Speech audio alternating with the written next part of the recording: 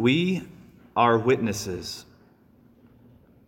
In 2016, there's a movie that came out called Risen, and it was about a soldier. It's a fictional story about a soldier who had partly assisted in the crucifixion of Christ. And then 3 days later, he's tasked with finding out what happened to Jesus' body. And so he proceeds to go around and interview the different witnesses.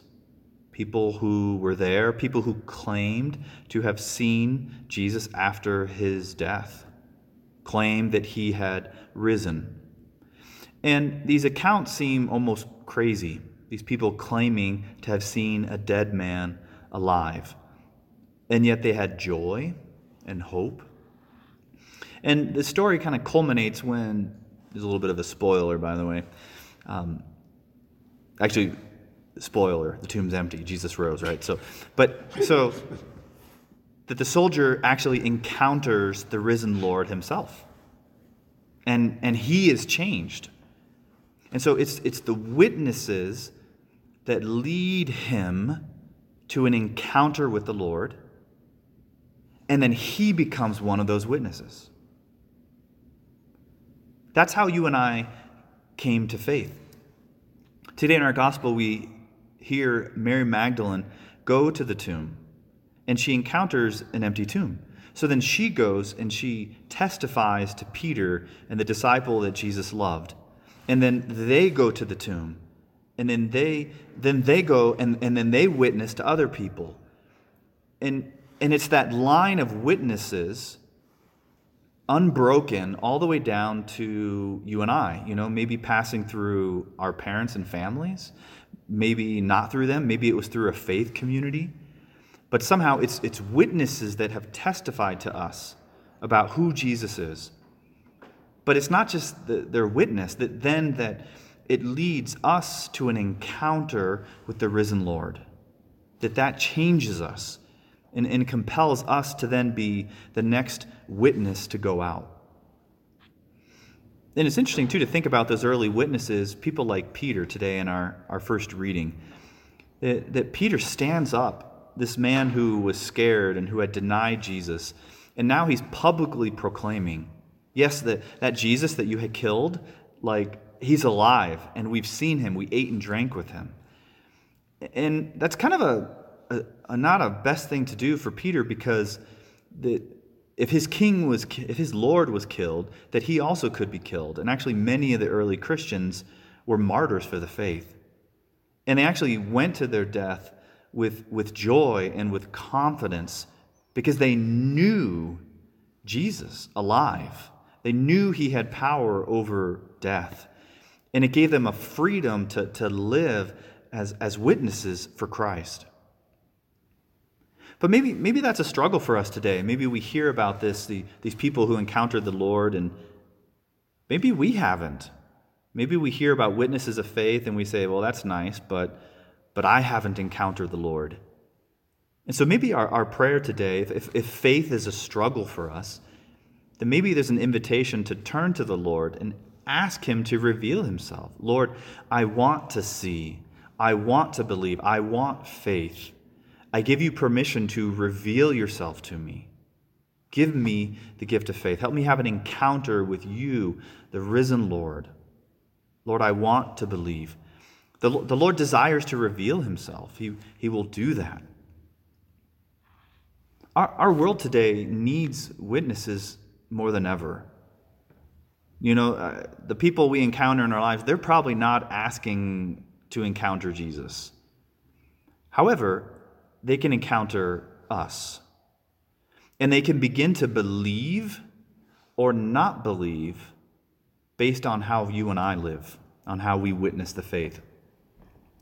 There's an old a song I remember growing up, if you've heard the band DC Talk, and on one of their tracks, they quote a gentleman named Brennan Manning, and he says this, he says, "The greatest single cause of atheism in the world today is Christians who acknowledge Jesus with their lips, then walk out the door and deny him by their lifestyle.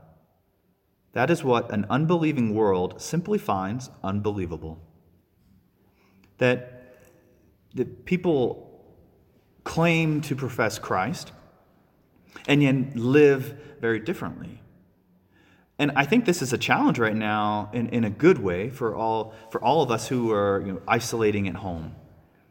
That it kind of proves and shows, is my faith just about going on Sunday, or is my faith something that permeates and comes out of my entire life? And so there's what is the evidence there? And maybe I'm not liking the evidence. Maybe my faith is struggling. Maybe it's not as visible as I would like it to be. Well, that's beautiful, because now I know it and I can do something about it. I can choose to go forward with faith. I can witness my faith and my joy in all aspects of my life.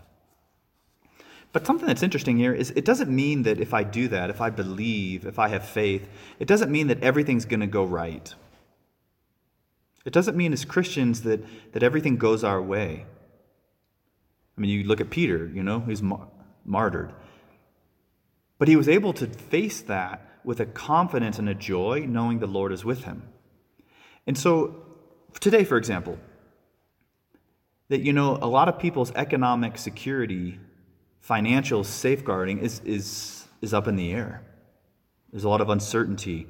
And it doesn't mean that, if I have faith that all my money's going to be okay, that the Lord's going to protect me and I'll emerge from this with more money and I'll be okay.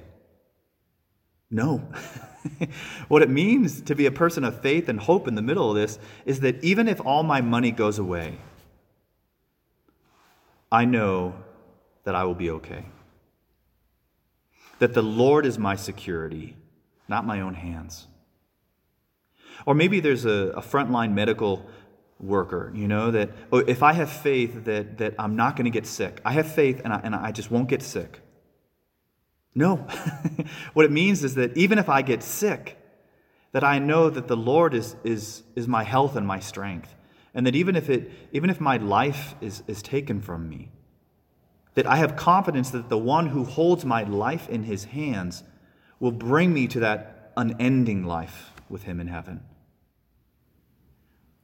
And so just because things are going poorly doesn't mean that the Lord isn't with us. It doesn't mean that we can't walk as people of hope and joy. I mean, it's actually precisely in those circumstances that our faith shines through. I mean, I kind of felt, personally, last night I went to bed with a migraine.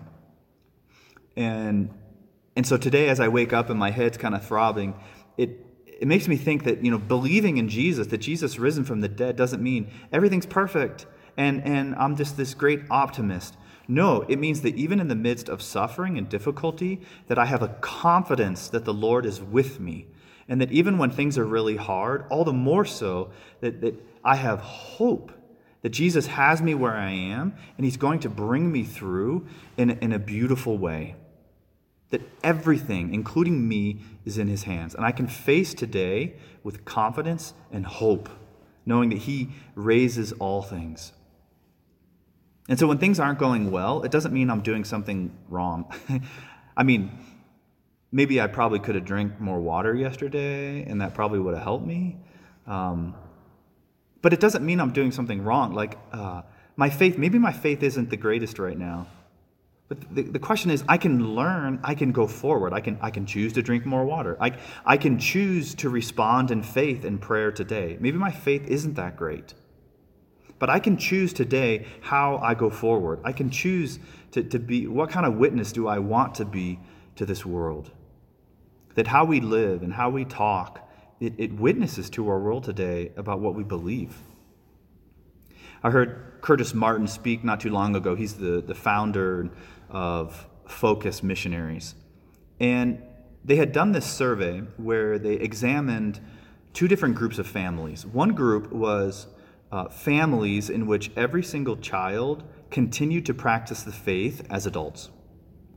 And the other group were the parents practiced the faith, but all of the children, or basically say none of the children, practiced the faith as adults.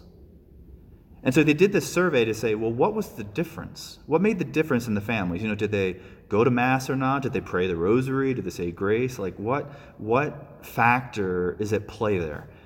And the one thing that kind of emerged from that study was that the families in which the grown children all continue to practice the faith, is that they had spiritual conversations, that they would talk about the Lord, that the Lord wasn't just something that happened on Sundays, but the Lord was part of their daily life, part of their conversations, part of their family.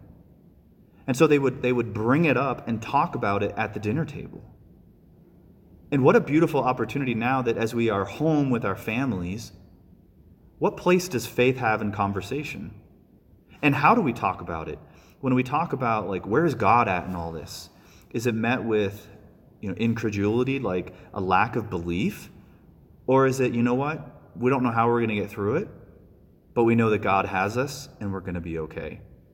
We know that maybe I lost my job, but somehow I know that God still is going to take care of us. That witness will speak volumes to the people in that family. And perhaps God allows the negative circumstances so that the witness of our faith actually shines brighter to our families and to our world. The Catechism says that at all times and in every place, God draws near to man. That includes now. It includes here. That this becomes our latest, newest invitation to lean into him. That the fruit of the Spirit is love and joy and peace. That when God is with us, that we have those fruit, that they're made visible. And those are fruit that you can't fake. You can't fake joy. You can't fake peace. It is fruit, it is evidence, it is witness of Christ present. And so having this confidence in the Lord allows us to live in a fallen world of sin and sickness and suffering and death, to live in that same fallen world with a confidence and a hope in the power of the one who conquers all those things. Christ has a plan and a desire for every single person to know his love, to know his salvation. And so how does he reach all those people? He sends out witnesses, you and me.